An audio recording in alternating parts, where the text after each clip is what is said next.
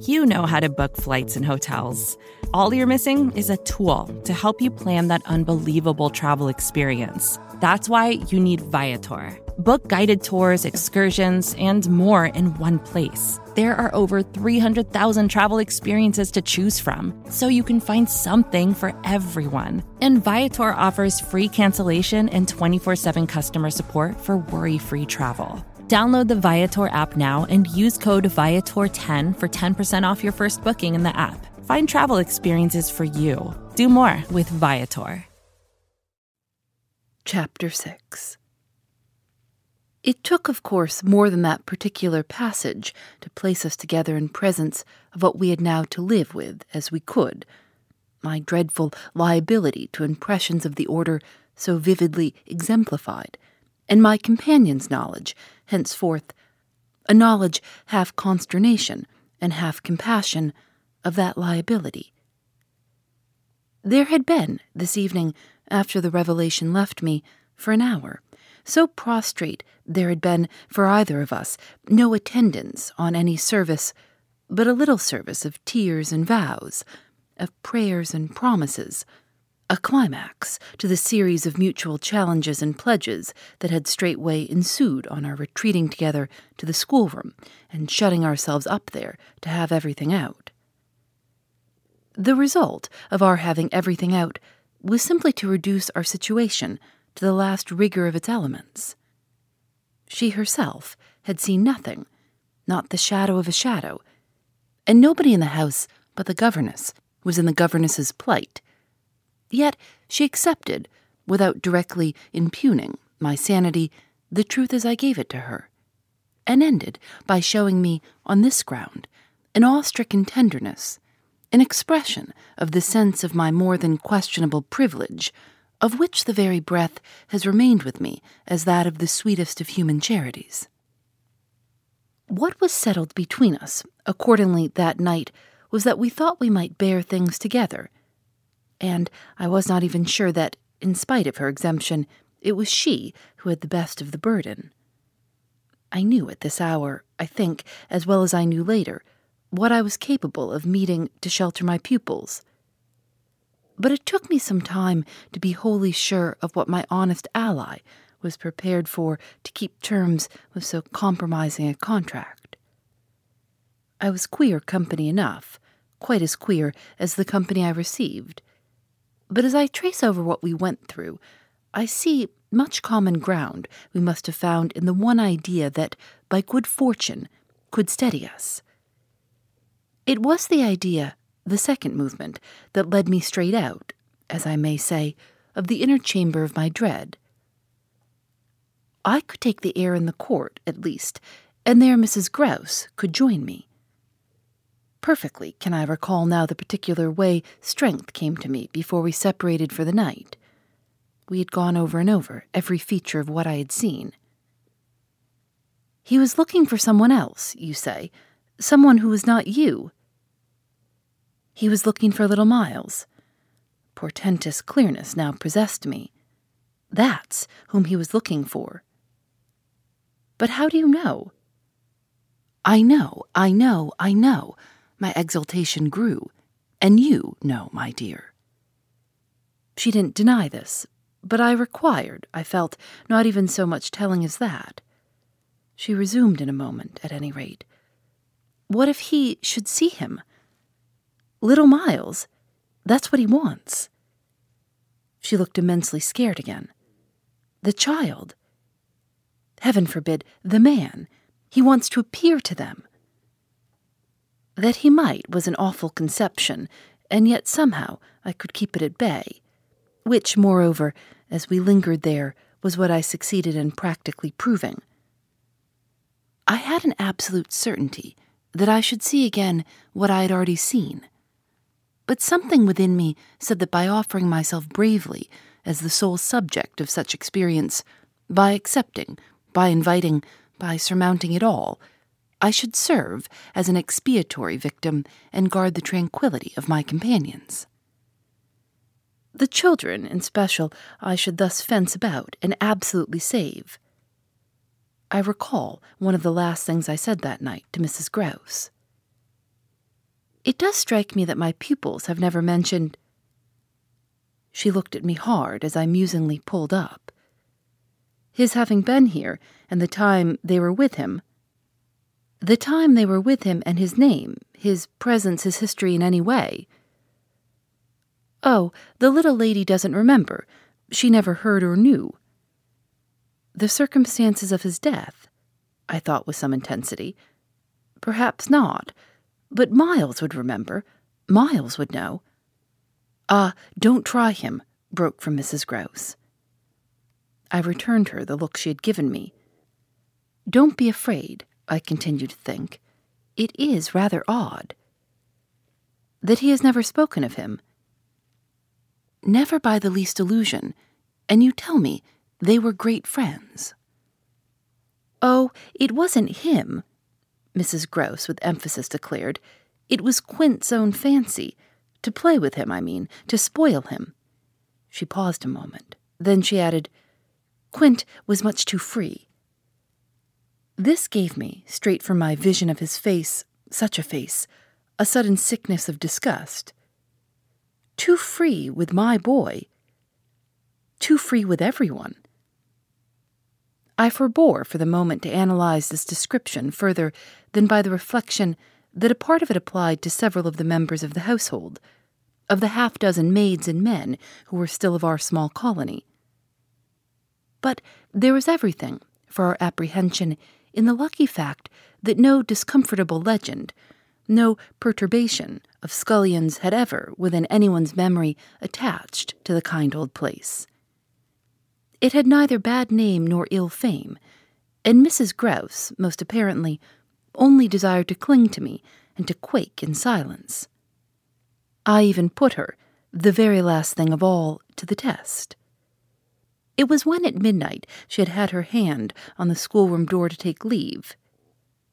I have it from you, then, for it's of great importance, that he was definitely and admittedly bad.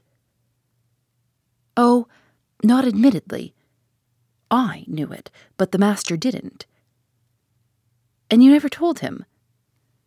Well, he didn't like tale-bearing. He hated complaints. He was terribly short with anything of that kind, and if people were all right to him, he wouldn't be bothered with more.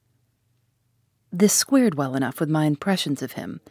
He was not a trouble-loving gentleman, nor so very particular, perhaps, about some of the company he kept. All the same, I pressed my interlocutress. I promise you, I would have told. She felt my discrimination. I dare say I was wrong, but really I was afraid. Afraid of what? Of things that man could do. Quint was so clever, he was so deep. I took this in still more than probably I showed. You weren't afraid of anything else, not of his effect. His effect, she repeated, with a face of anguish and waiting while I faltered. On innocent little precious lives. They were in your charge. No, they were not in mine, she roundly and distressfully returned. The master believed in him and placed him here because he was supposed not to be well and the country air so good for him. So he had everything to say. Yes, she let me have it, even about them. Them, that creature. I had to smother a kind of howl. And you could bear it. No, I couldn't, and I can't now. And the poor woman burst into tears. A rigid control from the next day was, as I have said, to follow them. Yet how often and how passionately for a week we came back together to the subject. Much as we had discussed it that Sunday night, I was, in the immediate later hours, in especial, for it may be imagined whether I slept, still haunted with the shadow of something she had not told me. I myself had kept back nothing, but there was a word Mrs. Grouse had kept back. I was sure, moreover, by morning, that this was not from a failure of frankness, but because on every side there were fears. It seems to me, indeed, in retrospect, that by the time the morrow's sun was high, I had restlessly read into the fact before us almost all the meaning, they were to receive from subsequent and more cruel occurrences. What they gave me above all was just the sinister figure of the living man. The dead one would keep a while, and of the months he had continuously passed at Bly, which, added up, made a formidable stretch. The limit of this evil time had arrived only when, on the dawn of a winter's morning, Peter Quint was found by a laborer going to early work, stone dead on the road from the village. A catastrophe explained, superficially, at least, by a visible wound to his head. Such a wound as might have been produced, and as, on the final evidence, had been, by a fatal slip in the dark and after leaving the public house on the steepish icy slope, a wrong path altogether, at the bottom of which he lay. The icy slope, the turn mistaken at night and in liquor, accounted for much. Practically, in the end and after, the inquest and boundless chatter, for everything. But there had been matters in his life, strange passages and perils, secret disorders, vices more than suspected, that would have accounted for a good deal more. I scarce know how to put my story into words that shall be a credible picture of my state of mind. But I was in these days literally able to find a joy in the extraordinary flight of heroism the occasion demanded of me. I now say that I had been asked for a service, admirable and difficult, and there would be a greatness in letting it be seen, in the right quarter, that I could succeed where many another girl might have failed. It was an immense help to me, I confess. I rather applaud myself as I look back, that I saw my service so strongly and so simply. I was there to protect and defend the little creatures in the world, the most bereaved and the most lovable, the appeal of whose helplessness had suddenly become only too explicit, a deep, constant ache of one's own committed heart. We were cut off, really, together. We were united in our danger. They had nothing but me, and I had them. It was, in short, a magnificent chance. This chance presented itself to me in an image richly material. I was a screen. I was to stand before them. The more I saw, the less they would. I began to watch them in a stifled suspense, a disguised excitement that might well, had it continued too long, have turned to something like madness. What saved me, as I now see, was that it turned to something else altogether. It didn't last as suspense. It was superseded by horrible proofs. Proofs, I say, yes, from the moment I really took hold. This moment dated from an afternoon hour that I happened to spend in the grounds with the younger of my pupils alone. We had left Miles indoors, on the red cushion of a deep window seat. He had wished to finish a book, and I had been glad to encourage a purpose so laudable in a young man whose only defect was an occasional excess of the restless. His sister, on the contrary, had been alert to come out, and I strolled with her half an hour, seeking the shade, for the sun was still high and the day exceptionally warm. I was aware, afresh with her, as we went out, of how like her brother she contrived, it was the charming thing in both children, to let me alone without appearing to drop me, and to accompany me without appearing to surround. They were never importunate and yet never listless. My attention to them all really went to seeing them amuse themselves immensely without me. This was a spectacle they seemed actively to prepare, and that engaged me as an active admirer. I walked in a world of their invention. They had no occasion whatever to draw upon mine. So that my time was taken only with being, for them, some remarkable person or thing that the game of the moment required, and that was merely, thanks to my superior, my exalted stamp, a happy and highly distinguished sinecure. I forget what I was on the present occasion. I only remember that I was something very important and very quiet, and that Flora was playing very hard. We were on the edge of the lake, and as we had lately begun geography, The lake was the Sea of Azov. Suddenly, in these circumstances, I became aware that, on the other side of the Sea of Azov, we had an interested spectator. The way this knowledge gathered in me was the strangest thing in the world. The strangest, that is, except the very much stranger in which it quickly merged itself. I had sat down with a piece of work, for I was something or other that could sit, on the old stone bench which overlooked the pond. And in this position I began to take in with certitude, and yet without direct vision, the presence, at a distance, of a third person.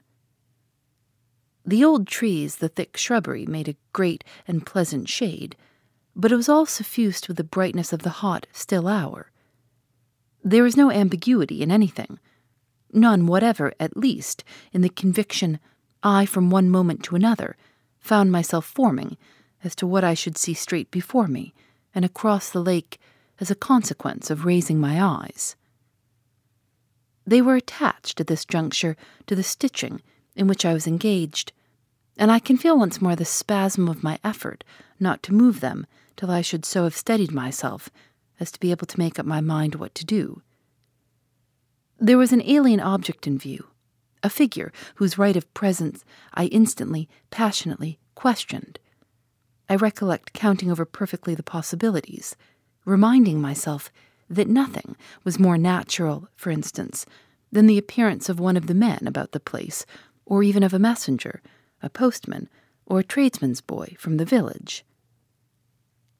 That reminder had as little effect on my practical certitude as I was conscious, still even without looking, of its having upon the character and attitude of our visitor. Nothing was more natural than that these things should be the other things that they absolutely were not. Of the positive identity of the apparition, I would assure myself as soon as the small clock of my courage should have ticked out the right second. Meanwhile, with an effort that was already sharp enough, I transferred my eyes straight to little Flora, who, at the moment, was about 10 yards away. My heart had stood still for an instant with the wonder and terror of the question whether she too would see, and I held my breath while I waited for what a cry from her, what some sudden innocent sign, either of interest or of alarm, would tell me. I waited, but nothing came. Then, in the first place, and there is something more dire in this, I feel than in anything else I have to relate, I was determined by a sense that, within a minute, all sounds from her had previously dropped. And, in the second, by the circumstance that, also within the minute, she had in her play turned her back to the water. This was her attitude when I last looked at her, looked with the confirmed conviction that we were still, together, under direct personal notice. She had picked up a small flat piece of wood, which happened to have in it a little hole that had evidently suggested to her the idea of sticking in another fragment that might figure as a mast and make the thing a boat. This second morsel, as I watched her, she was very markedly and intently attempting to tighten in its place. My apprehension of what she was doing sustained me so that after some seconds I felt I was ready for more. Then I again shifted my eyes. I faced what I had to face. More to-dos, less time, and an infinite number of tools to keep track of. Sometimes doing business has never felt harder, but you don't need a miracle to hit your goals. You can just use HubSpot, because their all-in-one customer platform can make growing your business infinitely easier. Imagine this: high-quality leads, fast closing deals, wildly happy customers, and more benchmark-breaking quarters. It's not a miracle, it's HubSpot. Visit HubSpot.com to get started today. Phoebe Reads a Mystery is recorded in the studios of North Carolina Public Radio, WUNC.